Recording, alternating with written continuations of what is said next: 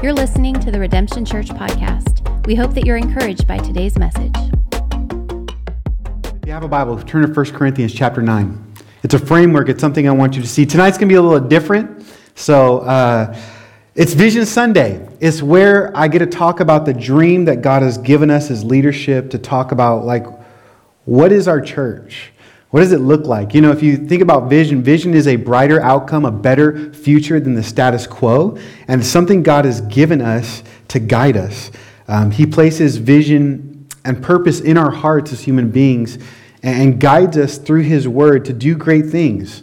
And it's important that we go to God's Word and we hear what He has to say for our lives, because He says when we apply God's Word to our lives, we're blessed. And so this is amazing that He allows His people to be used by Him in such a way to make an impact, not only here in this earth, but for all eternity. And so the best vision for our lives, I believe, is not just one Sunday, but it's every Sunday as we jump into God's Word. Amen? And we hear a little bit. This is the great thing about God. He gives us vision, and it's so great, it's so grand, but He breaks things down to us. Like, you don't even need to know the entire Bible to be a Christian. You know Jesus, and He walks with you. He says, be led by the Spirit. You learn things, you grow things, and you understand and you apply and you respond, and it's relationship. And when I think about vision and purpose, you have to include God's Word and submit to His Word and make a commitment that there is going to be a brighter future, a way, that there is hope in the Lord. There is hope in God. And He actually wants to give you hope. And He wants us to have a living hope, because He shows us that there is not only death, but there is resurrection. And we walk with Him in this thing. Now, when I think about vision in the Bible, a common verse is Proverbs chapter 29, verse 18. We're not going to stay here, but I just want you to sort of think about this concept, because we're doing something different than an expository message tonight. Tonight's going to be just a lot of sharing story, me just sharing the history, some things about our mission, our vision, our values. But when I think about vision, where the Bible says where there is no prophetic vision, the people cast off restraint. They just do their own thing. Like in the book of Judges, the end of Judges, they just did whatever their heart said. But when there is no prophetic vision, but blessed is he who keeps the law. This nugget of wisdom tells us that without vision, people just do whatever, and they become out of alignment with God, and even sometimes out of alignment with one another. But we're actually blessed when we align our lives in submission to God's Word and does what He says. You see, because you can dream and give God your life. You can die to yourself and submit to a King of Kings and Lord of Lords, and He will give you direction. I know a lot of us are afraid of that. We don't want to dream because we've been so disappointed. We don't want to have vision or think about the future because our past has hurt us so much. But God operates with a kingdom vision for His people that He wants us to follow right here, right now. And this vision, this prophetic vision, right, prophetic being of the Lord, is so much different than the American vision or the American dream. It's not having 2 children with a white picket fence and a dog and a perfect job. No, it's a kingdom vision that outlasts a society or a nation or even a time frame. It's an eternal vision, the kingdom of God that He wants you to surrender your life to. And He says when you actually lose your life to this vision of His Word and His kingdom and His lordship, you actually gain your life. It's an abundant life. But when there's no prophetic vision, you actually become Lord of your life. But you'll be blessed if you submit to Him. And so we are always asking as a church, Lord, what is your vision? What is your heart for our lives, for this church? We have to ask God for vision. You have to ask God. You have to actually want to know what He says before you even obey. You have to listen. And you have to have the posture of humility and wanting God's grace, His purposes for your life, wisdom for your life. This is why it's so important that we are in a season every year of praying and fasting. James 1:5 says, if you need discernment or wisdom, ask God for it and He'll give liberally. Our strategy has always been listen to God and obey. That is the best strategy we have as a church. And so how are we posturing ourselves to listen, to ask, to be humble, beginning our year with 21 days of prayer and fasting, and not just doing an intensified way in one little season of prayer, but throughout the year. As the kids go back to school, we pray and fast. We have monthly prayer meetings. We take time to really take things seriously because we believe this is a part of the vision of the church, is to be a house of prayer, is to ask God, what's the vision, Lord? How are you guiding? What is happening? And you see, because as a pastor, I'm called to shepherd the flock that's among me, 1 Peter 5:2, or equip the saints among me, Ephesians chapter 4:11, my role as the lead pastor here is really to articulate and share the things that I feel like God is guiding us in as a community. When I ask for God for vision, I don't just ask God for my life or my family. I ask it for our family, our church family, and your lives as well. God, what would you like us to do together? What does that look like for us? Why do we do the things that we do? How would you like to guide us? What can we do something that's together that we couldn't do alone? Because the Bible says we're better together. We're a body. And we have different gifts and talents and abilities. And so we have to ask God. And I take time regularly to ask God, to seek God. And I hope that you know that if you call Redemption Church home, God wants to use you. God wants to give you dreams and vision and purpose for your life. And He wants to use your faith in the here and now. Rob and I were just talking about this yesterday at dinner. It's like, man, we have this opportunity right now to live by faith and not by sight. We don't want to squander that. And not just us, as your leaders, we want you to trust God, to walk by faith and not by sight, to be blessed, to understand God wants to use you. I know that sometimes it doesn't seem like we're that strong. Got sometimes more empty seats than filled seats. But sometimes that's just a distraction. I'm not talking about all of them. I'm talking about you. I'm talking about your life. The Almighty God Creator knows you. He counts every hair on your head. He's given you gifts. He loves you.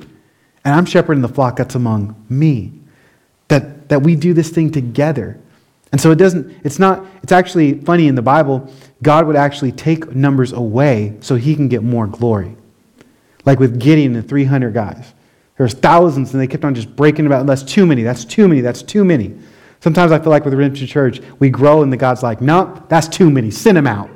Go start another church to do something. That's too many. Because He wants to actually use individuals. He wants to use you and to be a part of this plan. And He wants to use us together. Your life matters. I love what Psalm 133, it says that blessed are we when brothers dwell in unity, that the Lord there commands a blessing. See, because when I say He wants to use you, He wants to use you in the context of community. God gives vision for a local church and a local body to do things together, right? You tithe and you give offerings, but it's also all of us tithing and giving offerings.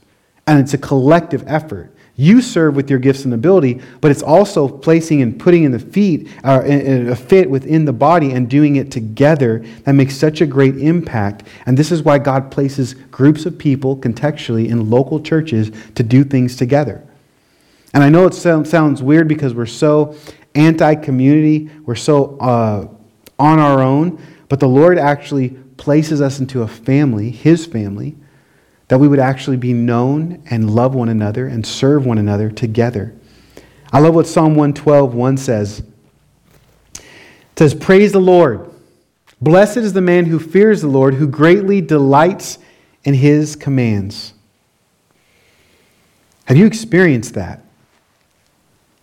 This prophetic vision, God's Word, transforming your own personal life, and you sharing that and making disciples and seeing that transformation in others. It's the most glorious life you can ask for. And so as your pastor, I want to remind you tonight of things that hopefully you already know or you already feel. Because I feel like that's my role as a pastor. It's not only to preach the Word, but to teach and give an example of truth. To communicate vision, our vision of us coming together. Because as we come together under God's Word, He guides us together as a lamp unto our feet and a light unto our path. I love what Habakkuk 2:2 says. It says, the Lord answered me, write the vision, make it plain on tablets, so he may run who reads it. I think that's the leader's job, is to make sure that the vision is communicated to the people of God and make it clear. Because leaders aren't to do all things. don't know if you know that. I know that was the only person there on the worship team tonight. But thank God some of y'all were clapping tonight. You know what I'm saying? It felt a little bit better, didn't it? Like, okay, we're doing this thing together. First song, you were struggling a little bit. It's okay, I don't judge you, all right? But you came through on that second song. We're to do it together. Sometimes you can think, oh, it's just the person on the stage or this or that. And actually, it's my role to equip you to write vision down, to give guidance, to lead, and then for the Holy Spirit to come alongside you and empower you to do that work. And so whatever role you play, you fit into this. Now, the verse that I want to look at as before I look into our mission, vision, values, and just sort of recap what our church is all about and how that sort of plays out in our church, is from the Apostle Paul in chapter 9 of 1 Corinthians, verses 24 through 27. And I want us to sort of get the heart of Paul before we talk about what we do. Right? Because our faith has works and we do things based off of our faith. Paul is one of those guys that this is as a church planner, a missionary, a pastor, changed his entire life and reoriented his entire life to the Lord and really made great impact. In fact, in about 12 days, I had the privilege, you guys are all sending me to a Footsteps of Paul tour trip where I'll be visiting Philippi, Thessalonica, Berea, Corinth, Athens, and Ephesus with a group of about 40 pastors to just study how this man was so enthralled by the love of God that it compelled him to go preach the gospel to the nations. So I'll be flying over to Greece and to Turkey and seeing actually where he preached and called the elders from Ephesus or visited people on Mars Hill and preached the gospel and doing a deep dive study for a week in that. And it's so cool. It's so amazing to know that these aren't just stories. These are real life people. You ever think about the Bible? They're real life people. Paul's like, I can't believe it. I was a murderer. I was the chief sinner. I don't think that was like hyperbole. That wasn't like something he was just trying to go off. And he really did do that stuff. He really did kill people and was opposing the church. And God changed his life so much. And he says, listen, if God can give me mercy, he can surely give you mercy. He's an example of this. And this is the attitude after he found the grace of God, after he was saved, after he received this grace and this revelation that God is so real. He has this attitude of ministry that I want us to have as we talk through what our mission and our vision and our values are and what we're doing even together. He says in 1 Corinthians chapter 9, do you not know that in a race all runners run, but only one receives the prize? So run that you may obtain it. That you can win it, you can go after it. Every athlete exercises self-control in all things, and they do it to receive a perishable wreath. Something that is going to be temporary. But we do it for an imperishable. So I do not run aimlessly. I do not box as one beating the air. But I discipline my body, keeping it under control, lest after preaching to others, I myself should be disqualified. Now let me just do a little text work to give us context about this attitude. The Apostle Paul took to the mission of God seriously in his life. This is what he's explaining to people as he's proclaiming the gospel and discipling and correcting this church. He ran in such a way to win the prize, and he understood that his life and ministry mattered. And I want us to understand this as well. That this isn't just a game.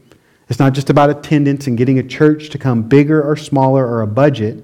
No, this is things of heaven and eternal. And this is actually a serious thing. That God has called us together as a church to run a race and to accomplish certain things that only we are to accomplish. Acts says we are allotted a time in such a time as this. We know from Esther, like this actually matters. And he says, you know, runners and like they run a race, they're running to win. They're not just disqualifying themselves and going off. They're actually aligned. They're not aimless. They're intentional. And I find so many people, they don't have any impact in their life because they're just not intentional. Not a works-based thing, but actually planning, according, praying, and then receiving revelation saying, I'm going after that and I want this to be my life and worship. It matters and I'm going for it. God has placed a race, a task, an assignment, a mission before us as a church, and we're to take it seriously. I know I do. I want to run a race to obtain the prize, which means it will actually take work. It'll actually take work. It will take like an athlete who has self-discipline. But we aren't running for a perishable prize, right? For just some earthly reward. The Bible says, and he says it's an imperishable prize. So the Bible says treasure stored up in heaven. Athletes, they have a crazy discipline, intentionality, and self-control. I don't know if you've read anything. You may or may not like him, but LeBron James, I just recently read he spends about $1.5 million on his body every year. That's how intentional he spends on his body to obtain championships and to play basketball. And he's trying to be the GOAT. It's arguably not going to happen, but I'm just saying he's trying, okay? However, how much more should we?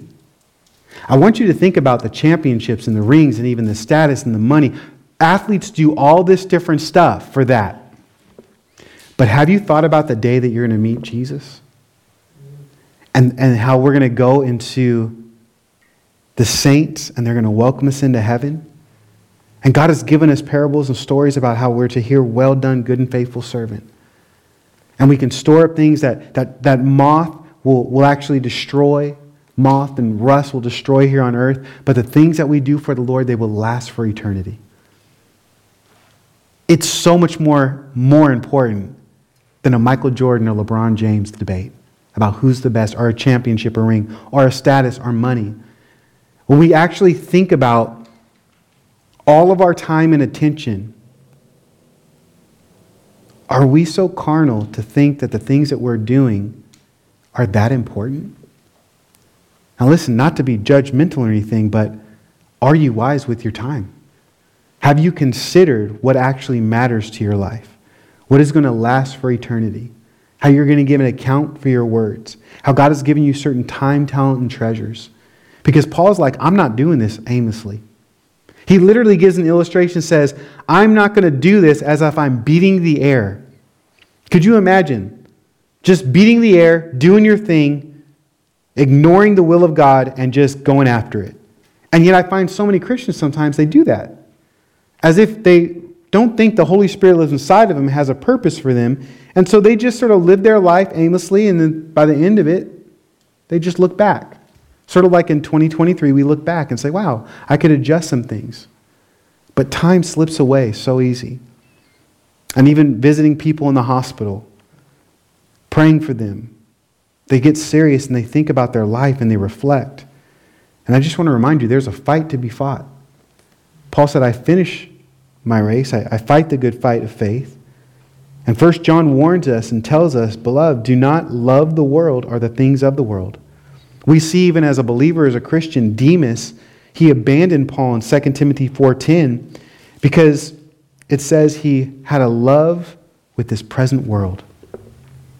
We're to keep our minds on the heavenly, set our hope on these things.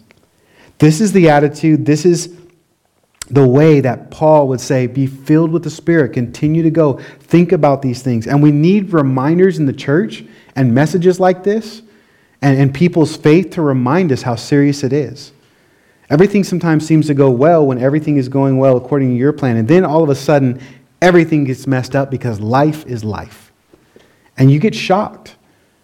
I'm always shocked, especially when people go to the hospital, or if you've ever been in the hospital, it's like the world keeps on going, but not your life. And you start realizing, prioritizing, and thinking, and I think even in this week, this sort of weird work week or whatever we just had with Christmas and New Year's, and I don't know, it's just sort of like, do I work a lot? Do I not? Is my reflecting? Is this a holiday? Is this, 5 days of snacks, let's do it, you know? It's like, I don't know, it's just like, well, we'll just get back on the new year. I think sometimes we can live our life like that. Like we're in between. We're saved, but we're going to be in heaven. And so it's like, oh, should I have snacks? Should I be... And ultimately, there's no production. There's no intentionality. There's no great fruit from that. So Paul says, I discipline my body and keep it under control, lest after preaching to others, I myself should be disciplined. I want you to notice one last thing about his attitude when it comes to the mission. His purity mattered. his purity, his holiness. He didn't want to get disqualified. I can imagine him thinking about Jesus' word in Mark 8:36, where Jesus said, man, what does it profit a man to gain the whole world and forfeit his soul? So we're told to be on mission, and we're told to live for the Lord, but it's just so hard. And this is why we need the church, because we need brothers and sisters to remind us of our faith. We need encouragement. We need people spurring each other on. It says, do not neglect the fellowship of the brethren, so that way, you can spur one another on to do good works. Beloved, we do not labor in vain. Do not give up. You will reap a harvest if you keep on going. There are verses like this, and when we have each other to be able to say, hey, we're all going to aim towards this and hold each other accountable, we actually grow. Because I still believe, year 11, next week, God has called us to be a church.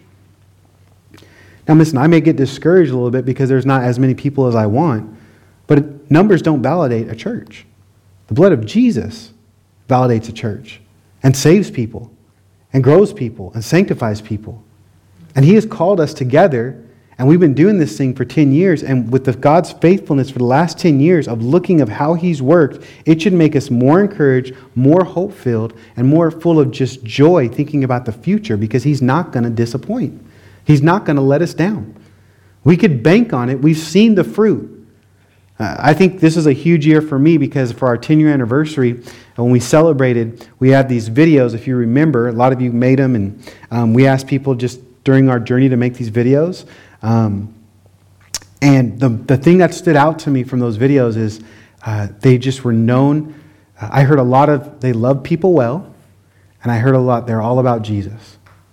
And I just thought, after 10 years, we won. That's it. Thank you. I don't know what, I mean, sure, maybe you want a mega church, or you want this ministry, or this, or whatever. But ultimately, if we're known about Jesus and loving people, I don't know what else people would want. Those are the goals. And it just validated, like, listen, God has called us. We are here. Let's run this thing back. We have faith, we have experience, we have fruit under our belt. Yeah, it's year 11. Let's act like this is year 1. Let's keep on having a passion. Let's have a zeal. Let's take this thing seriously. So we're asking the questions, what does it look like to plant a church now in 2024? How do we gather people to pursue and proclaim Jesus in this year?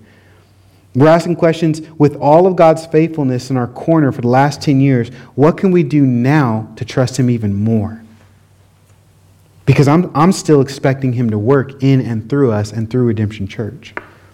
And so let me share the mission, vision, and values. And this is more like a business thing that people have taken, but I actually think it's a biblical thing that business gurus have just gypped off from the Bible. If that makes sense. I'm just going to just throw that out there right now. So you're like, why are you talking about philosophy and vision and mission? Because you're going to see it's very biblical, and it's actually something not very new. Because God has the greatest vision and mission for your life. And He tells you over and over again to submit to it. Now, when it comes to mission, vision, and values, I recently read this book on ministry, and it defines it this way, talking about the church. When it talks about mission, it says what the church exists to do. So when I say our mission, why do we exist? It is what she should be doing week in and week out to fulfill her purpose. Vision, when you think about that word, it's who the church is becoming. It's the hope for her future, how the hope informs what she does. And then philosophy, or even values, it's how the church does her work. It's her feel, it's her culture, her values, her rhythms, and it's what she feels like and behaves like. It's her DNA. And so simply when I think about these things, I think mission is the why. Why do we even exist as a church? Vision is the desired future, right? It's the what. What's the goal of the church? And values is like a philosophy of ministry in the how. How are we going to get this thing done? And I think it's important for us to be aligned, because if we aren't aligned in these areas that make us unique, we're going to go all off path. And we've gotten direction from the Lord on what these things are. And so we want to tell you. Now, you may or may not know this, but our mission as a church is to pursue and to proclaim Jesus. Our church is all about Jesus. That's what we want our lives to be about. That's what we want this church to be about. He's the one that's to be exalted, to be pursued, to be praised, to be living for. And the order actually matters. We pursue Jesus, it's important, and then out of the abundance of our overflow of response, we proclaim God. We make disciples. We tell people about Him. Ministry is an overflow of our hearts, we say. And we need to continually remind people, hey, we're here to make disciples. It's about the Lord. What does God say about that? Let's take this in prayer to Jesus. What does the Word say? You can get discouraged with the sound system crackling, or you can be like, thank God that God hears my crackling voice and He's still pleased. You got to have some perspective, and a leader just being like, hey, it's all about. We've been saying it for years and years and years, and it will always be about Jesus. You see, this church isn't about meeting all of our needs. And many people think, well, I want to have this church and these options, this and that. That's great, but God is supposed to meet your needs. And if we point you to Him, He'll satisfy. No church and no people group will satisfy, but Jesus will. It's about discipling you to Him, pointing you to Him, challenging you, reminding you to pick up your cross daily, to live this abundant life, trusting Jesus, following Him, being transformed into His image. And the church community is about Him, pursuing and proclaiming Jesus. You hear about that. We have t-shirts. It's awesome. Okay. Here's some other things that you don't see or don't hear very often, but it's in our goal. So if we're getting together and it's all about Jesus, what's the goal of our church? Where are we going? And what's the purpose? Our future outcome. Our vision is our desired outcome. Our goal of our church is saturation. Our vision is to make disciples that saturate our world with the love of Jesus. We even have a t-shirt that you can pick up for free in the back connection table if you want. Black with some hot pink. A lot of people say it says Saturday. It actually says saturate. We moved to a Saturday night service and actually had those shirts, and people are like, oh, Saturday night service, huh? I'm like, nah, bro, that's wrong. It's about saturating our world, making disciples that saturate our world with the love of Jesus. If you've been around us long enough, you know that sometimes you see people here and then they leave. We are a sending church. We actually equip and send people out and want them to fulfill their mission. And part of that is not just staying, but sending. And it's okay because we want to saturate our world with the love of Jesus. And the idea is multiplication. Not just adding to Redemption Church, but disciples in our world. Disciples that make disciples. A church that plants churches. This is key because we have to do this in love. You see, saturate our world with the love of Jesus is intentional. And so far you should start to see that our mission, our vision, well, it's actually just Bible. It's just another way that hopefully every church is trying to do the Great Commission, the Great Commandment. We see these teachings from Jesus at the end of His life and resurrection. He sends and commissions His disciples to make disciples. And I find that a lot of Christians don't accept this as their mission. What does it look like for you to just make disciples? Like, do you have accountability? Do you have people pushing you on, praying for you for that? And maybe it starts with evangelism, or maybe it's another sister or brother in Christ and you're building them up in the faith. But what does the Great Commission look like for you? Because God has called His disciples to make disciples. So we want to equip you to do that. It's this Great Commission, Matthew chapter 28. But it's also the Great Commandment. Matthew chapter 22, that we're to love the Lord our God with all of our heart, soul, and mind and strength, and to love our neighbors ourselves. Because I've learned that it's not just what you do, but it's how you do it. And it's not just accomplishing a mission, it's doing it in a loving way. We're not trying to be original as a church. We're trying to be biblical and obey our Lord. And we want a church and God's people to do the things that He's told us to do. And so what really makes a local church is not necessarily sometimes the mission and the vision, because scripturally we have that, but it's in how do you go about that? This is the part where I get to geek out. Because this is personality. This is gifting. This is leadership. This is heart. It's what people call a philosophy of ministry. This is the feel of a church, the strategy, the intentionality. How do they get things done? What do they value? What does that look like? Some churches have a culture of evangelism and outreach, while other churches focus on classes and midweek studies. Some focus more on a local outreach while others focus on a global outreach. And here's the thing, that's a good thing. Because we all need all types of churches to reach all type of people.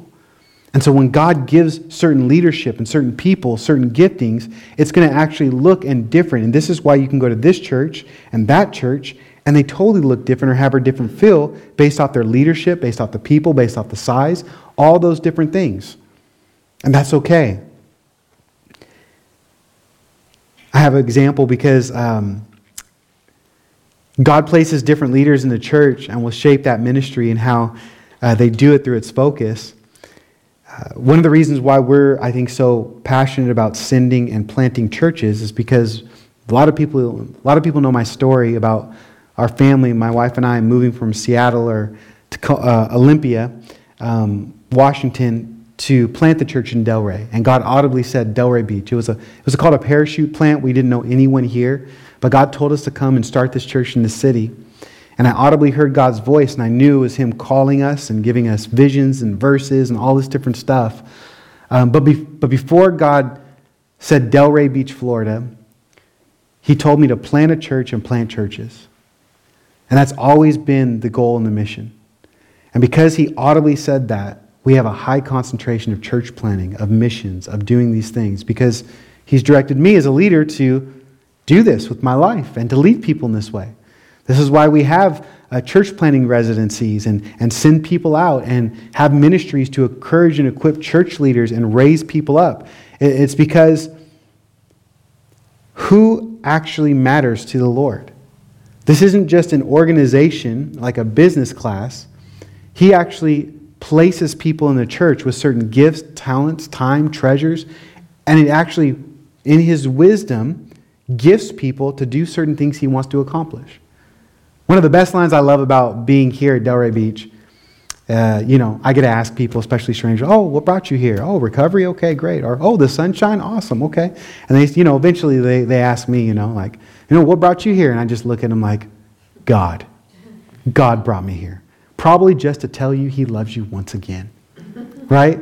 It's just fun to know that you have a purpose, that you have a calling, and that God literally places people, even us in this city, for a reason. It's incredible. And so, we used to have a big, huge 6x9 banner of our values at Orchard View. Some of you guys were there a few years ago before COVID. We used to have this, we as a church value this, because we need reminders as well of not just what we're doing, but how we're doing it. And I'll just read this off to you, and I'll just get in a little bit of details, briefly explain what they mean. Our values as a church are believing the gospel, being kingdom-minded, speaking words of life, investing in relationships, and developing servant leaders. These are the things that we want to focus on, to value, to have our way in accomplishing things. Let me briefly explain what this means and how it's guided us in a framework over the last few years. Believing the gospel. Believing the gospel. We want to believe the gospel of Jesus Christ and all its implications. We want to make decisions based off the gospel being true in our lives, that God has the power to save, and so we preach the gospel. And it's through the good news of Jesus that we're saved, transformed, renewed, and have hope. We want to believe it. So as a leader, I want to always base my decisions with the gospel in mind and with the Word of God to have faith. The Bible says it's impossible to please God without faith. And so as a framework and as a decision, as a leader, I am always going to make a decision that requires me to believe the gospel, to have some faith. Because even if in the world it's a failure, if I'm trusting God and believing He's telling me to do it, I'm going to go after that because it's worship. So we lead in a way where we're trying to exercise faith and trust God. God, you said you love me, then I'm going to live it out. That's our strategy. We're going to listen to you. We're going to obey. We're going to take steps of faith. And we just have a high value in taking ventures of faith. You may know this. You may say, why don't we do that anymore? Well, because it failed horribly. But we tried. And we're going to try again. We're going to try to do this, and this. Because, what's the big deal? We're trying to please God. He's directing us. We're going to go for it. And if it fails flat in our face, we won. Because we believe it's faith and believe in trusting God in those things. So we believe the gospel and the implications of the gospel. And part of that is being kingdom-minded. And this is, I think, a very hard thing for a lot of people within the church, but also something that people love about Redemption Church. How we're more focused on the kingdom of God than on our church logo. And what necessarily we're trying to build here, we're trying to just build people. And the people that God brings to us, love them well. Rather than trying to commit to them, manipulate them, own them, have them be a part of a member and do all this different stuff. No, it's about the kingdom of God, not just Redemption Church. An example of this, you're going to see 21-day fasting.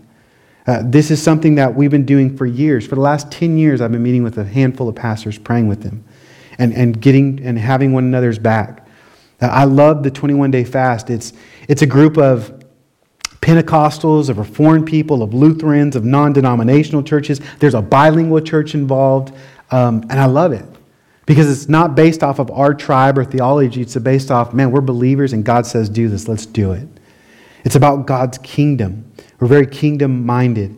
In fact, this morning I was able to preach at a local church, the Avenue Church, in Delray Beach, just a few miles away. Because we're co-laborers and we're not competing. And so it's funny because we're in a cohort. We are part of this guy, the Exchange Church, who planted a church. Casey went to go preach at his church this morning, and I went to go preach at Casey's church to help him out. 2 weeks ago, our good friend Rodney Wilkinson, his mom had a heart attack. And so he drove to go to the hospital, sent me a picture of a ventilator of his mom, and was just like, bro, I have a crazy question. Can you go to the church in a half an hour and preach? I said, no problem. I'm there.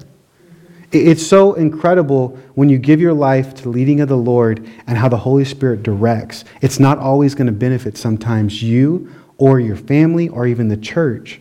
I think sometimes this is one of the reasons why God has actually closed the door for us on Sunday mornings right now, because on Sunday nights, Laura and I, other people are being used so much on Sunday mornings. I mean, we had a church plant, and Robin and I's daughter was able to help childcare for over a year to establish that ministry while we were on Sunday nights.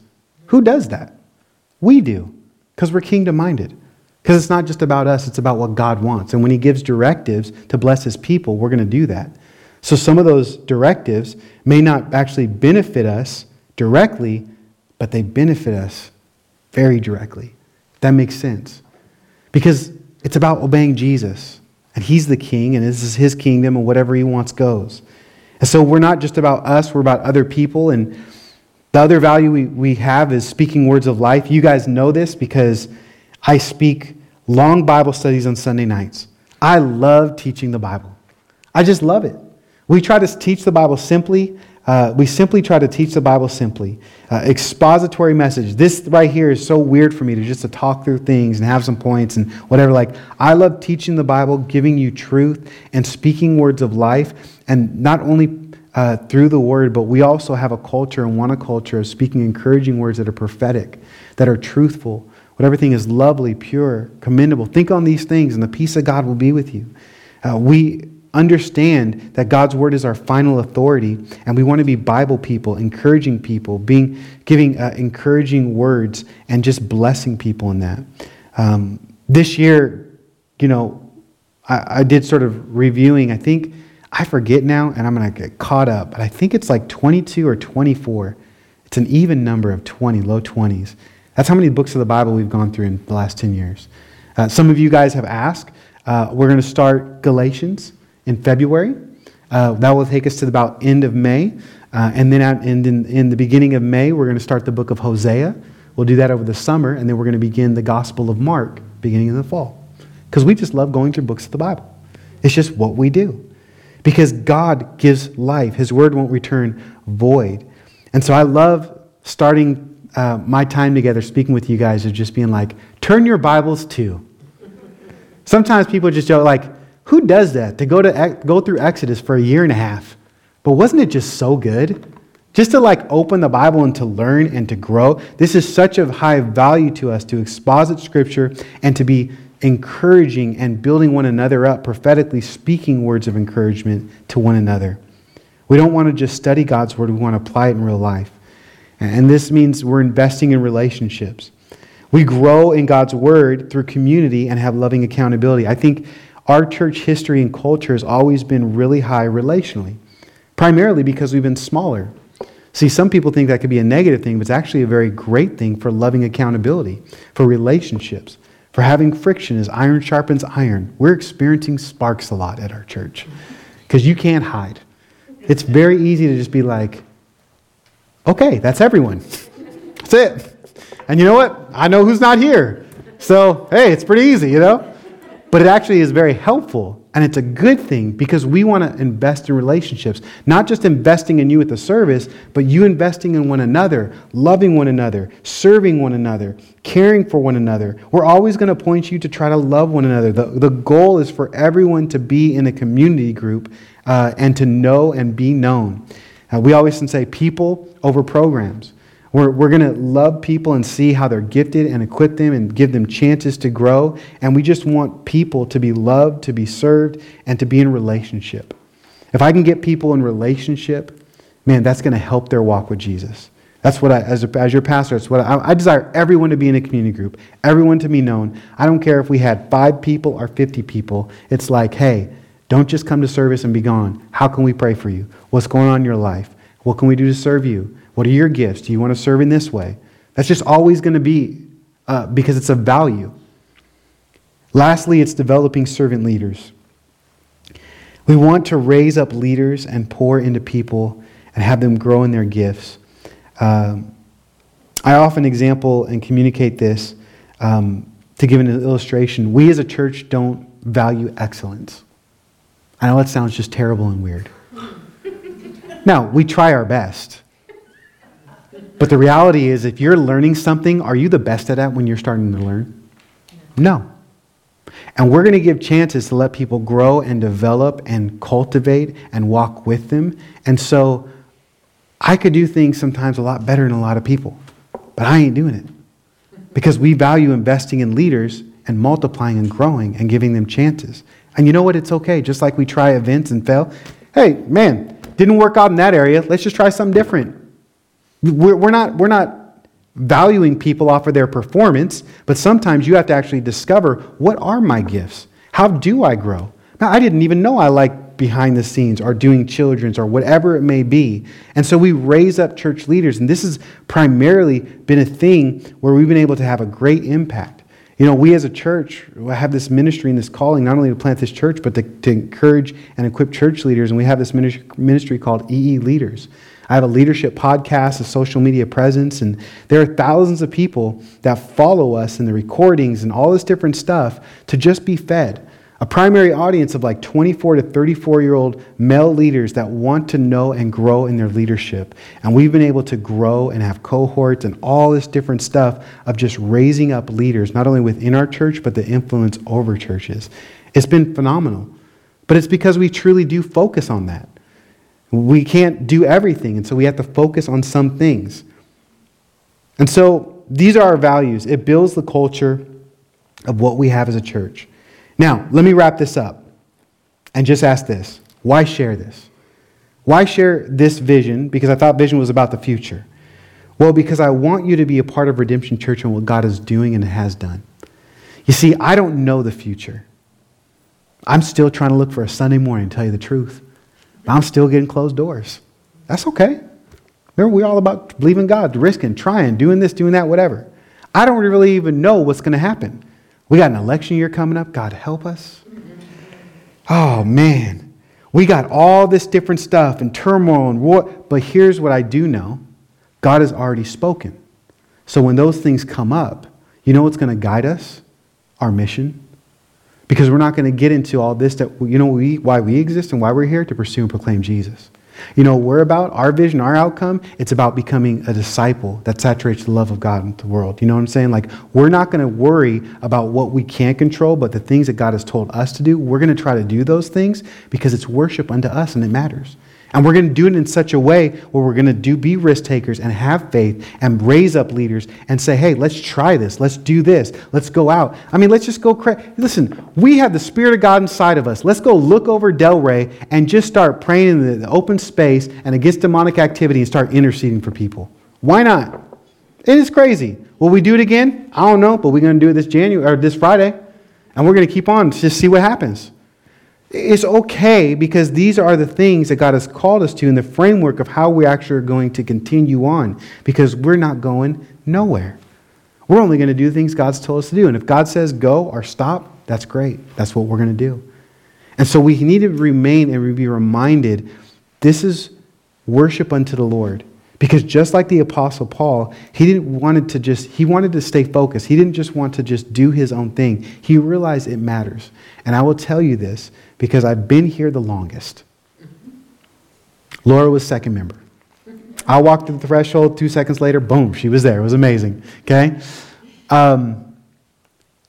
It's worth it. You see people come in and out of the church and even come back again. You could bank on giving your life to Jesus and loving Him.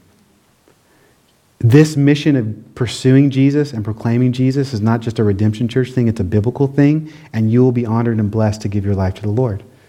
If you've ever led someone to the Lord, baptizing them or teaching them the ways of God, or investing, or just doing these things that as you go and literally read the Word and obey it, there's nothing greater. But it has to be a response. It has to be something where it's not just task-oriented, it's a response because you know the living God.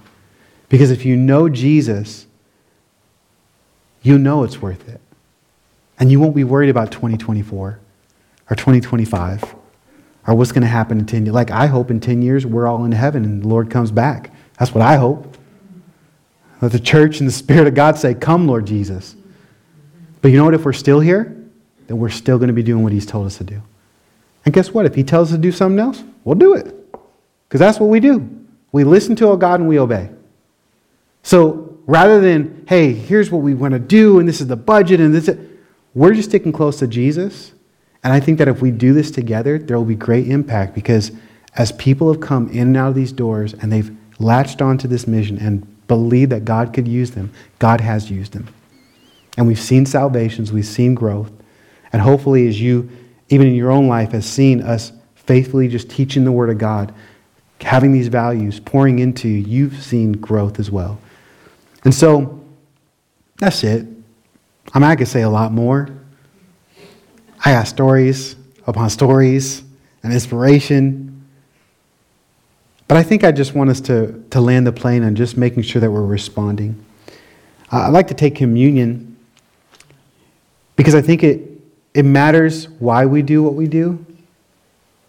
And I think too often we try to prove ourselves for like mission and vision and accomplishing things rather than just responding with worship. I love how Jesus implemented communion and said, do this as often as you gather to remember me. We're all equal at the cross. Jesus loves us. He cares for us. He believes in us. He wants to use us, but He doesn't. Well, I'll say it this way. He wants to remind you that you're the mission as well. He doesn't want to just trample your soul and just use you like the world uses you. The reason why He wants to use you is because we're made in the image of God and sin broke. Sin broke us. It broke our souls. We exchanged the truth for a lie and we got caught up in sin and we're lost and damned. And we're in a trajectory that was no good for our lives. And Jesus loved us so much to restore our soul and said, come to me, all who are weary, heavy laden, I will give you rest. And He forgives sin. And He gives us back into relationship with the Lord as we ask for forgiveness. And He gives us His Spirit. And He wants us to have an abundant life. And there is no abundant life besides Jesus and the gospel and His grace. And so He says, when you gather together, just church, we're gathering together to worship God and to be equipped and to go out into the world. But don't just forget why you're doing it. It's about worship. It's about grace. It's about this good news. And so I think it's important for us to just take communion, to ask God to fill us afresh, to remember why we do the things we do. Because logos, church websites, they mean nothing. It's about the Lord and His kingdom. And honestly, it's about who He brings to just love the people that we have. And so let's focus on him. Let's pray for him. And let's just take time to just enjoy him and to think about what he's done for us. So that way we have a posture of worship when it comes to the great things that he's going to call us to do. I absolutely believe that if you fast and pray with us this next month, start the new year, God will speak to you. He'll minister to you. He'll encourage you. He'll challenge you. He'll ask you to do things. As you abide in him, you will bear fruit because he promised that. That's what we want to do. So let's pray and let's respond. Jesus, we thank you so much for just giving us some guidance, some parameters. Lord, not only your word, but specifically for this church and leadership. We do want to pursue and proclaim you, God. We do want to just saturate our world with disciples that love you, Lord. And we're the first people to tell you that we fall short of this. I wish we were perfect in developing leaders or believing the gospel all the time, but we're not. And you knew that, God. And you tell us that if we confess our sins, you're faithful and just to forgive us of our sins and cleanse us from all unrighteousness. And so we celebrate that, Lord. We celebrate that we can come here together and just in a reflective week, thinking about the past and even about the decade of our church and our lives. And we can have hope for the future. Because when we trust in you, Lord, we are blessed. And so we want to remember, Lord, what you've done, how you died for our sin. And we want to remember, Lord, that you rose 3 days later and you're coming again. These things matter. Our faith matters. We love you. And we want to please you.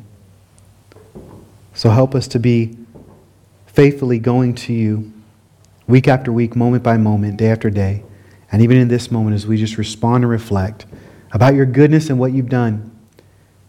Help us to enjoy the moment, to be able to take communion together and just say, Lord, we need you.